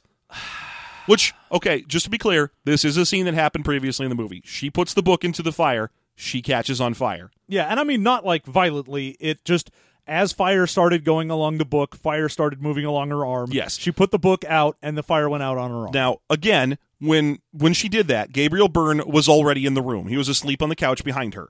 She was worried about waking him up, even.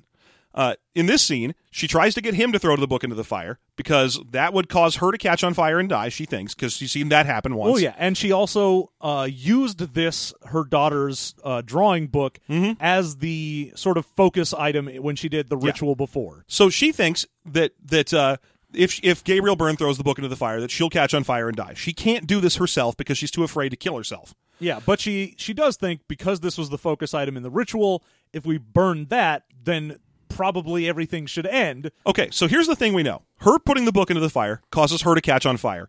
So she gives the book to Gabriel Byrne. If Gabriel Byrne throws the book in the fire, one of two things can happen. Either she's right and she's directly linked to the book and she catches on fire, or she's wrong and whoever puts the book in fire catches on fire and he catches on fire. He won't do it. He refuses to do it. She takes the book, throws it in the fire. He catches on fire. The only thing that is not a logical potential outgrowth of what's happening. Yes. If you throw the book in the fire, you catch on fire is one of the potential rules. Or the book is linked to her, so if it burns, she does, is the other one. Instead, the only thing that couldn't possibly happen does. Yeah, at that point, all rules break down, and the rest of the movie is wall-to-wall dumb bullshit that they just thought they wanted to add at the end. Mm-hmm. At this point, the son has knocked himself unconscious at school, and we forgot to mention that. Oh yeah, he freaks out, like he gets gets possessed and knocks his head into the table. Yeah, he raises his hand in a weird symbol shape and then bashes his face against the table until he's unconscious briefly, and when he wakes up, he's screaming. He's broken his own nose. Yeah. Or Paimon has broken his nose, probably, because it's clear at this point that Paimon is supposed to go into him, and that's the whole point. When he gets back, he's unconscious in his room, so he doesn't hear his dad burn to death downstairs. When he wakes up, there's just ghost things happening. It's just the mom is just running around. And oh yeah, we see like a blouse go flying in the background without really being able to see who's in it. Just like white moves. Yeah, and you see he looks outside and he sees that the mom has the heaters have been turned on in the treehouse, and so he's like, okay, my mom is outside. But then there's like ghost stuff happening behind him everywhere he goes. And he is walking through the house and he's like, Mom, Dad, what's going on? He does not turn on a single light or even attempt to turn on a light. And it's funny because I wake up in the middle of the night and no lights are on and I'm trying to find someone, my first thought isn't, well, I'll just stumble around in the dark saying, hey, Mom and Dad, until something happens. Well, I think that might just be you, John. I think that might be your John-colored glasses. I don't turn the lights on in the house because I might wake my daughter up. I don't turn the lights on in the house ever. You see, I've got perfect night vision. You see, John, most people, like me and everyone else that I am thinking of, who's also me, We don't bother turning the lights on at night because that's expensive. That's just money down the drain. All we do is go also, out. don't you touch that Yeah, if thermostat. you touch that dial. Now I'm that you have I'm a become a dad. dad. Yeah. Don't you fucking touch that thermostat. I've already had the thermostat conversation. I actually have. I've been like, please use space heaters. They're cheaper. But anyway, and also they don't heat up my room, which I was hating. Yes. Okay. So, yeah, you're right. He goes wandering through a dark house past a number of conspicuous light switches, by the way. Oh, yeah. Just like goes into a room to look in there, and the light switch is like he puts his hand on the door frame, light switch inches away, and he's not going to go like, oh, let me flip this and see if anyone's in here. He's just like, Mom? And this is also the point where we finally start seeing the true villains of this movie. Smiling naked people, filmed through a gray filter, hiding in closets and stuff. Yeah. So many smiling naked people, because this movie is The Witch. He goes downstairs. Well, no, that's way more insidious than it is The Witch, is the smiling, weird, naked people. The Witch's villains were also naked witch women. Well- hanging out in the woods, which, by the way, the last shot you see of these naked people before we get to, oh my God, the end. Three of them standing out in the woods smiling, Yeah. doing a see no dick, hear no dick situation with their hands. It's good. I hate hearing the dick. So, But he goes downstairs and Fine. finds his dad burnt. and right from the beginning, you can tell every time they do a shot in this movie that's a 1/4 where the character's slightly off to the left or right, that you should just be looking at the background. Well, yeah, and his mom is straight up exorcist crawled up onto the ceiling. Yeah, so we change focus briefly so we can see her back there for people who didn't already notice that the cross beams behind him were made of woman. Yeah. And then cut back to his focus. And when he turns around, she's gone. But then she drops to the ground and just starts straight up chasing him. And at this point, all I can think is, what is happening? Okay, so let's break it down. We know at this point that the whole point of this movie is that we need to get the spirit of Paimon into him. And one of the things we passed by is that the daughter was always the grandma's favorite because the grandma was estranged when the son was born. Yeah, she wasn't- wouldn't let the grandma anywhere near her son. Yes, but when the daughter was born, she had relented and let the grandmother into her life, who rewarded her for letting her back into her life by breastfeeding her granddaughter, whether the daughter wanted it or not. Yeah. We even see, just to confirm that this was happening, a miniature that the mom has made of her mom wandering around with her boob out near the baby. Yeah. Let me tell you right now, if my mom tried to breastfeed my baby, I would be like, nope, get out. You're done. We're done here. Go die in the go out into the part of the village that is the desert part of the village and die out there. You are not allowed to do this. But it turns out that the grandmother was infested with Paimon bacteria or whatever, and so she has breastfed it into the wrong gender because that was her only option.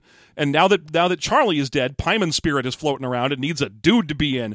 And I guess he can only go into the dude when the dude is sufficiently scared or something. We don't even know what the criteria is. I have no idea. So I'm just going to finish this up, and then we're going to have a very A big long talk. long conversation about this. So at the end, the mom chases him, does a lot of crazy. I want to know what would happen ghost if she caught stuff. him. Like if she caught him, would the movie end at that point? She's fucking nuts. But So go ahead. He's up in the attic. He sees that there's like a circle with his picture in it. Sees his mom sawing her own head off as she floats in the air. We also see her trying to beat her way into the attic with her head. Yeah, and- just crazy ghost stuff happens. He So- jumps out the window. This is great though because he sees his mom floating in the air in front of him, using like a little piano wire to cut her own head off. Noise, and he just looks at her for a while, but then he finally decides to look away from his mom. He sees 3 naked people, and he's like, "Nope, that's my limit. Well, That's, there we go. that's all I needed. Thank you." And he I jumps. was fine with a floating mother cutting her own head off, but Yeah. 3 naked people. Oh, hard pass. I And got to jump out the window. So he jumps out the glass window of the 3rd-story attic of his house and lands in a flower bed. And then the spirit of Paimon just kind of floats out of Like, wherever. light comes, and the same sort of light effect we've seen Actually, it's a really cool light effect, but that's been going on in this movie just kind of like goes into his back and spreads out through him. yeah. He wakes up, follows the headless body of his mom that floats into the treehouse. He goes up there, and then Passing we a get bunch of naked people in the woods. we get the end of Rosemary's Baby. Yeah, we get the end of Rosemary's Baby mixed with the ending of, you guessed it, The Witch. He goes up there, and they're like, "Oh, you're now Paimon." And By they, it's pretty much everyone you've seen throughout the course. it's Joan and a bunch of the people from the There's like there's people from his school. People There's from the funeral for the grandma. there's his headless mom. There's a couple different headless people. Yeah, there's the headless mom and the headless grandma body there. And so he gets up in there, and at this point he's switched from insanely scared to just serene. So he's just standing He's there just looking, walking slack-jawed around like, He's not quite serene because the actor is very good at playing I'm a dumb stoner, and so that's just what he looks like. He's like, ugh. But they refer to him as, they're like, hey, Charlie, don't be afraid. You're Pyman, and you're now like one of the 10... 8. You're one of the eight lords of hell. We looked to the northwest and invited you, and you came. You are now Pyman. You will reward us with control over all men as we grant our control over us to you. Yeah. That's not a good deal. Oh, yes, I would love to trade 8 dead people to give you mind control over everyone on Earth. But incidentally, it's probably Joan who's talking, but you never see anyone talk. Instead, just like the ending of The Witch, a disembodied voice just pops up and is like, hey, Charlie, devil stuff. You're the devil. You're Pyman. You have Pyman powers. And it's just, and then she puts a crown on his head. And then they all go, praise Pyman, and just like praise Satan at the end of Rosemary's Baby. Yep. And then just at the point where the movie is crescendoed into too much bullshit, it needs to explain everything to us, the director shows us his dick and ends the film. Like, just film ends with a pullback shot of this fucking treehouse and everyone in it, and Peter, who is now Charlie, who is also Pyman, is just standing there staring off into the distance, wearing a weird plastic crown. And looking at a scarecrow with a crown on it. Yeah. Just a whole bunch of shit. And then the movie just ends and it plays that do do do do do do. I don't remember the song. But it's what were you doing? Owner of a Lonely Heart? I was there? Owner of a Lonely Heart is the ending of Do-do-do-do-do-do. No, I don't know any lyrics of the song, but I did recognize when they started playing. It was some 60s folk piece number that ends the movie. And that's it. That's just the end, right? Oh, hail Pyman. Yeah. Fucking the third act of this movie. It's just ridiculous Wall-to-wall bullshit that nonsense. obeys no rules. There's no internal consistency to it. The movie spends a whole bunch of time wheel spinning with setting up the logic, the pieces, the internal consistency of this universe, the haunting, what's actually happening. And then the last act is just like, nah, none of that. Just Oh, yeah. We'll just So- use the same pieces to play a different game. As we said, the whole time they're doing this, it's either you're crazy or you're being haunted. And even when it gets to the point where it's like late in the second act, they're like, oh yeah, we switched up. It's not haunted from the grandma. It's haunted from this kid. You might even think, oh, well, maybe it's just some evil spirit that she accidentally summoned instead of the kid. We're going to do a full Insidious thing. Mm-hmm. But instead of that, they're just like, oh, hey, you know how we never really mentioned anything about like Satanism and nothing about Charlie seemed like it would be weird with Pyman or nonsense like that? Anyway, here's that. And all of our rules go out the window, and we're just going to do weird, like, granted, filmed well. Like, the mother sort of clinging to the ceiling, banging her head against the trap door to the attic when he goes up there. Very creepy, very well done scene, but it makes no fucking sense because you're like, okay, did the mom get possessed by Pyman? What the fuck happened? There's a point where when she accidentally lights Gabriel Byrne on fire, where she's screaming and looking at him in abject terror because her husband's dying, where she suddenly goes slack-jawed and sort of like, oh, I expected this would happen. Like her face just goes to, yeah, okay, that's right. So I think at that exact moment, she's being possessed by Pyman because at that point, after that, she sticks to ceilings and floating. She turns into fucking Rosemary or into the Exorcist kid, But Reagan. What is the fucking rules here on what Pyman can or can't do? If he can just be like, oh, I just possessed the mom, why doesn't he just possess Peter if he wants someone? Why doesn't he fucking possess Gabriel Byrne? It really What does is happening It here? really does seem like he can only possess people when they're absolutely 100% terrified or when he's been breastfed into them. Those are his two options. He can either get breastfed into them or because it's a point where she's at her absolute worst, where she's screaming because her husband's on fire, that she gets possessed. And it's the scene where Peter is so scared that he jumps out of a third-story window that he gets possessed. Now, but there's nothing in here about that. And also, if there was a rule where it was like, oh yeah, it has to be like the grandmother summoned it, so it has to be on her line. That's why we don't go to Gabriel Byrne. Mm-hmm. And there has to be some kind of ritual I could see, Because you could go, oh, the grandmother did a ritual. Like, maybe it wasn't even just the breastfeeding thing. Maybe she just did a ritual while she was in the house. Or maybe the ritual that summons when we see Charlie is actually the ritual that summons Pyman. Well, I was going to say, we see in the grandmother's room, the one time we go in there, she does have that weird, like, triangle thing. Yeah, the triangle thing which points towards the person you want to die or you want Pyman to go into or something. So, And you put the picture of them in it. so I'm like, it might not have just been breastfeeding puts Pyman into her. It could have just been her being like, I want to take care of the vessel that is my weird Satan thing is going to go into. And she did the ritual there. Okay, sure. Let's say when he goes up into the attic, you also see that same triangle with a picture of Peter in there, and there's candles. Okay, they did the same ritual for him, and Pyman gets to go into him. Can we talk about how What late- happened with the mom? Why does she get to be possessed and cut her own head off? I assume it's because at that point, the only person who's vulnerable to Pyman possession is her. She's the one who most recently cast any kind of ritual at all, so maybe it's close enough. She sees her husband dying, and when she's at her absolute lowest, Pyman goes into him. The problem is that Pyman does stuff in her that makes no sense, because you never see the little kid floating around. There's no evidence that the grandmother ever sawed her own head off.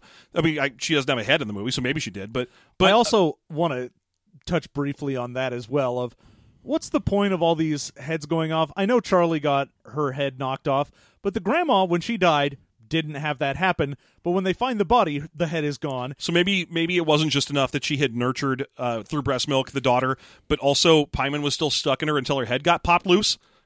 Maybe like you have to pop a head loose for Pyman to go into someone. Because that's definitely what's happening with the mom cutting her own head off at the end. She's opening up the cork of her own head to release Pyman so he can go into the sun. Okay, because but why is the grandmother's head off? Because Pyman was in the grandmother until someone dug up her grave and cut her head off to let Pyman out. Wow. Okay, I think I'm actually starting to put this together. I don't want you to take this as an endorsement. But basically the idea is that you need to cut your head off for Pyman to get out of you. So when the grandmother dies, Pyman's in there, and a lot of the people at the funeral know, which is why they all have weird knowing smiles, but they have to wait for the funeral, and then after the funeral, the body is buried, and then they dig her up, cut her head off, Pyman floats out, goes to the little kid, and then she sees the ghost of the grandma for reasons that will never be explained. She's briefly Pyman, very briefly, maybe like a day of being Pyman, before she gets her own head chopped loose, which is definitely Pyman doing that, because he hates being in ladies. Then Okay. Pyman floats around at random for... Except nothing happens with Charlie to make you think that maybe Pyman is possessing this kid. well, except for the her ghostly abilities to write stuff and her... What are you talking about? she draws in her own drawing style after she dies. No, I'm saying while Charlie is alive, there is nothing to say that she has been possessed by Pyman. Well, she can see ghosts. Everyone sees ghosts in this. So... no, you're right. There's nothing to suggest that Charlie was ever actually any amount of Pyman. Like right before We she also- gets her head knocked off, if you're whole, you have to have the head knocked loose in order to get Pyman out. She's just being a weird, awkward kid that then has some cake. Can we also talk about how Pyman is a terrible devil? Like, I mean, of the devils that you could get. I understand that the reason that they had to go with Pyman is because Pazuzu was already taken, and so was just Satan by better versions of the same movie. So was just Satan. Because that's the one in Rosemary's Baby, right? Yeah. They don't name the devil in that one. They're like, it's going into Old Scratch. No, it's the very end of it is them going, praise Satan. Yeah, they're not praising Beelzebub or something, so we know it's going into the core Satan. Yeah. The original. The OG. Yeah, the OG Satan. Where this one was like, well, we can't do Satan. We can't do Beelzebub because he's in some other movie. We can't use Pazuzu. Who's left? This dweeb named Pyman. His name is Pyman. He rides on a hippopotacamel. That sounds ridiculous. What's his deal? He's the god of petty mischief. Oh, fiddle-dee-dee. He'll be perfect. Oh, good. That means that any dumb shit that happens in this, we can go ahead and write off as, oh, Pyman's just mischievous. Here's another problem I have for you, John. Riddle me this. After the mom cuts her own head off, she goes floating up into the house to worship Pyman. But she's a headless corpse. Uh-huh. Pyman left her. Why is she still floating around? That assumes that Pyman was in her to begin with, It which was I still don't understand. Pyman was 100% in her because the sequence of events in that scene is unmistakable. She tries to chase him into the attic. When she can't, she just floats into the attic, and then she cuts her own head off after he jumps out the window. The moment No, she's cutting her own head off before he jumps out. No, but she doesn't finish the act of cutting her own head off until after he has jumped out the window. Once he jumps out the window, here's the sequence of events. Saw, cut, thump, light goes into him. Light. The moment you hear the thump is the first moment where you first start to see the light come out. So it's definitely that Pymon's spirit came out of her because she finished cutting her head off and went into him. So that was why I was asking earlier in the review, what was she going to do if she just caught him without cutting her own head off? What was her agenda at that point? Like, she was chasing him around all wild, crazy through the house. If she caught him, would she be like, all right, sit here. Saw. What was that? I mean, it's just inconsistency. Maybe she was going to knock him out and then cut her head off? Maybe because you need to be unconscious for Pymon to go into you? I don't Maybe. know. I don't know. There's no rules. There's nothing in this movie that makes sense once you get to the third act. Up until, like, through Act 2, you're like, oh, this is a horror movie that has an internal, consistent idea behind it. It's super atmospheric. It's creepy. It's got good ideas, great actors. This is awesome. And then the third act happens. You're like, what the fuck did you do to this movie? Yeah, and it does the thing I don't like in horror movies where it builds to an insane crescendo and then it just ends. And it's like, well, that'll haunt them more than figuring out whatever the fuck any of this was. And I'm like, no, you don't. It would be fine if they had gone with something that you thought was probable. But the fact that they just throw this third act curveball of, no, it's actually Satanism, and then don't do anything, and all of the rules stop making sense. It would be like if Cabin in the Woods ended in the scene where Thor ran into that giant shield thing. If you're just like, whoa, a giant shield thing, what's that? Credits. You're like, what? No, hang on. What's going on? Oh, I need to know things. There's so many. You didn't earn this. You didn't earn any of this. Yeah, okay, I want to say this. I didn't like The Witch. The Witch was bad for me. It was very atmospheric. It was very good at doing that in the same way that this movie was. Mm-hmm. But in the same way, I just didn't get anything out of it. There was nothing there for me to grab onto and be like, this is interesting. It's way too many of what we were complaining about earlier in the movie. Building crescendos of music that lead to scene changes. Yeah. And there's only so many of those before you get bored of them. Yeah, I don't need jump scares in my movie, but if you're going for creepy and atmospheric, but the way you do that is the exact same thing every single time, after like the third time you do it, I go, okay, I get it. Yeah. Oh, boy. boy. I see the trick that you have done. Oh, boy, the violins sure are swelling. I bet we're about to jump cut to another scene. Yep. And it's sort of like the anti-jump scare in that it jumps to another scene, and I'm like, oh, I got less interested. My least favorite thing is when they do that in movies where they jump away from a genuinely terrifying thing that happens to another scene with the same characters in it, and they don't explain what just happened. They're like, we're running from a ghost. And now we're in a subway. You want a sandwich? You want to get a? Yeah, now we're in the subway. You want to get a? Let's get these sandwiches here. What about that ghost that was just chasing you? We're not 6-inch meatball. That's not what we're doing. We're not resolving the previous scene. That was a different scene, man. Man, we got away from the ghost. It's fine. Anyway, cold cut trio. I'm about to go crazy on an Italian meat trio. Please, please. Please and thank you. Make me a chicken pizziola. I know it's not on the menu anymore, but I know you know what it is. Yeah. God, we've been going for like an hour and a half now, and I don't care. I'm just so angry at the third act of this movie. Yeah, it's such a waste. Because it basically tries to pull the same ending that The Witch tried to pull, which is everybody but the one kid dies suddenly and in crazy, stupid ways. And then what happens to the kid? Well, they get offered the promise of immortal devil power. The end.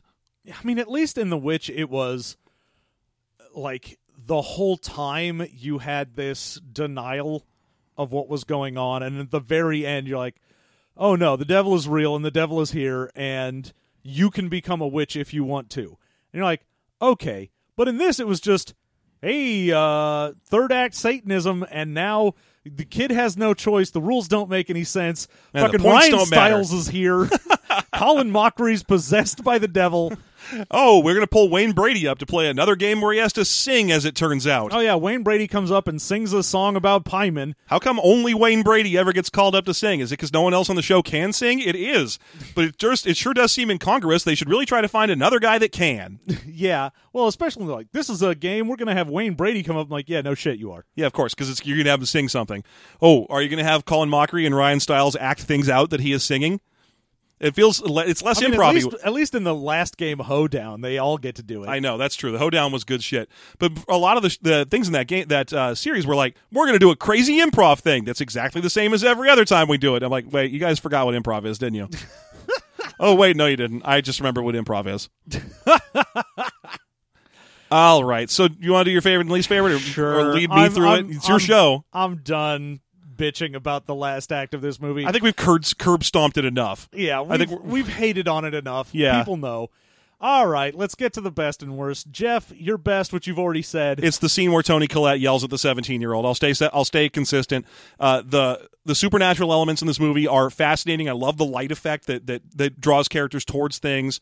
I'm not a huge fan of the naked people hiding in dark spaces. It's just not as interesting as I think they thought it would be. I'm not scared of a fat math teacher. I'm like, oh, look, a fat math teacher's in the closet. Look at that. What do you know? Naked math teacher in a closet freaks me out. I'm going to go ahead and tell you that right now. It's fair enough, but I'm still like trying to monetize it in my head. I'm like, how can I make money off this fat math teacher? I got to get a camera on this fat math teacher. I'm going to be rich because that shit is my math teacher naked in my house looking at me and smiling. That is a gold mine. You're going straight to YouTube. You are going to be money for me. But I mean, the scares were pretty. Everything was cool. But the psychological tension of the scene where the mom just unloads on her teenage son was powerful. It was effective, and I love that his response wasn't to start crying and run away, but to straight up undercut her. Yeah, that was my favorite part of the whole movie. You? Definitely the scene where Charlie gets her head knocked off. That entire scene, from them racing in the car to him getting home and lying down, that whole bit is perfectly done. So good. If this was a short film and that was the only part of the film, that would have been the best. It was amazingly well executed. I mean, great acting on his part, as well as just the pacing of it, how they show what happened. It was such a well-done scene. Yeah, it absolutely was. And note that neither of our suggestions had anything to do with Satanism.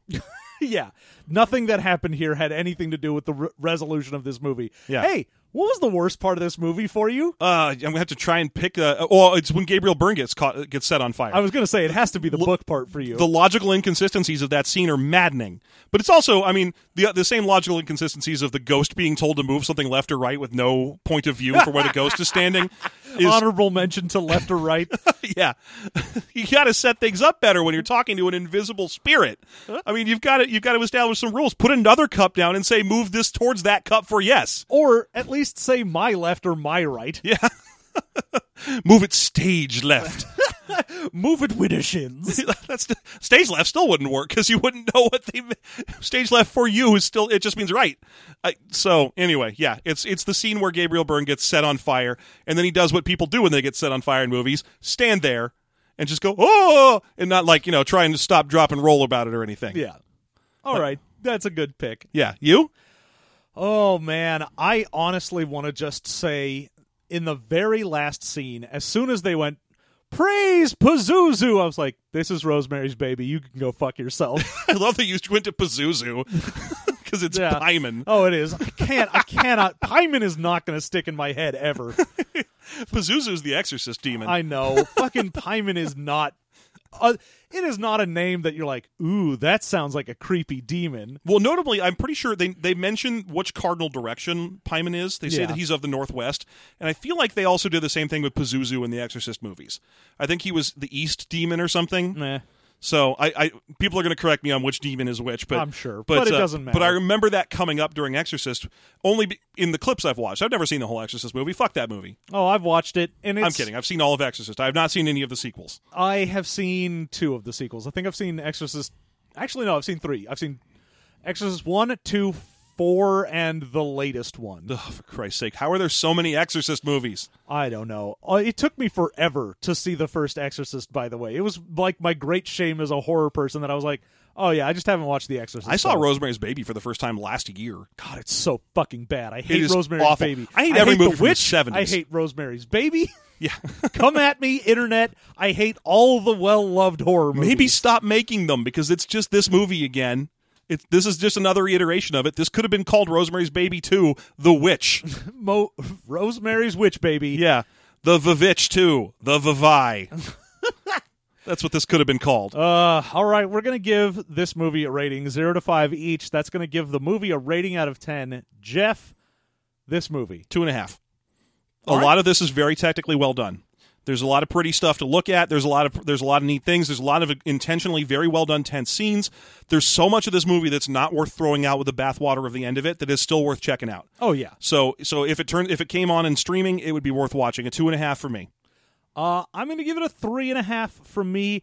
Much the same thing you said. There's so much to love about this movie, and my hate boner that I have for the end of this movie doesn't make the rest of this movie any worse. And even the shit that I hated was still like well shot. It was very well presented. It was just dumb as fuck. Mm-hmm. So I'll give it a 3.5. I would have been willing to go there, but my cardinal rule of movies is don't break the rules that you establish.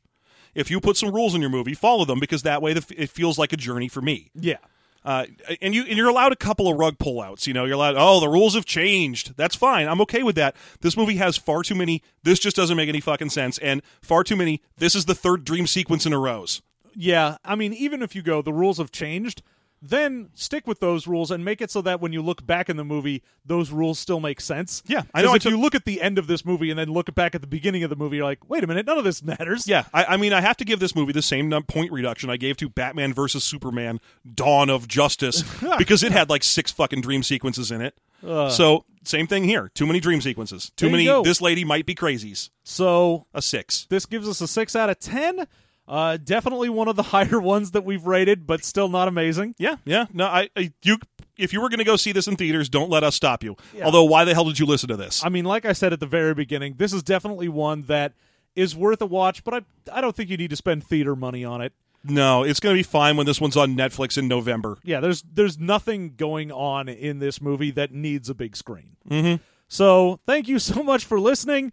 If you're like Jeff and you want to monetize everything, then we've got a Patreon you could go to. You can go to our Patreon for only $1. Once there, Go to patreon.com/System Mastery. You can support us however you like. It helps us. It lets us keep doing what we do here, making fucking 2-hour-long reviews of an hour and 45-minute movie. And you can get all of our bonus content for all of our other shows. $1 gets you all the System Mastery. $2 gets you that, plus all the Expounded Universe stuff. But like I say, even if you don't listen to anything else, anything you support will help us keep this show on the air as well. yeah, absolutely it will. And, we're not completely against the idea of generating additional content for this show. Indeed. We're always on the lookout for another show to do. We've been talking about some AP stuff. We've also been talking about maybe running a series of some kind and making that the AP content for this show. So there are options. Let us know what you'd like us to do and what you'd be willing to give us more money for. Do you want my pee? I can mail you my pee. What do you want a picture of a smiling naked math teacher? I'll do it. I took so many screenshots of the screen at that point. I might as well have been. There was literally a woman 2 rows in front of me taking selfies throughout the entire movie. So fucking annoying. Why is it always you? When I go see a movie, nothing happens, and then every time you come back from seeing a movie by yourself, you're like, there was 13 kids in front of me and they couldn't stop yelling. This I don't know what it is. In this case, it's my fault that I had to survey the entire theater. Convinced that I was not going to like the movie because I don't like horror movies in general, I took the back row, so if I was correct and the movie was super boring, I could play Hearthstone without bothering anybody. Unfortunately, that meant I had everyone in front of me. Yeah. And there was a woman in front of me who was literally lining up, taking selfies, and then opening up the editor feature and adding like hearts and frames and shit to them, Jesus. and then throwing them away and doing it again. Goddamn. Okay. Thank you so much for listening. We're going to be back in another couple weeks with another movie review for you here. Until such a time as we do that, you have a good one.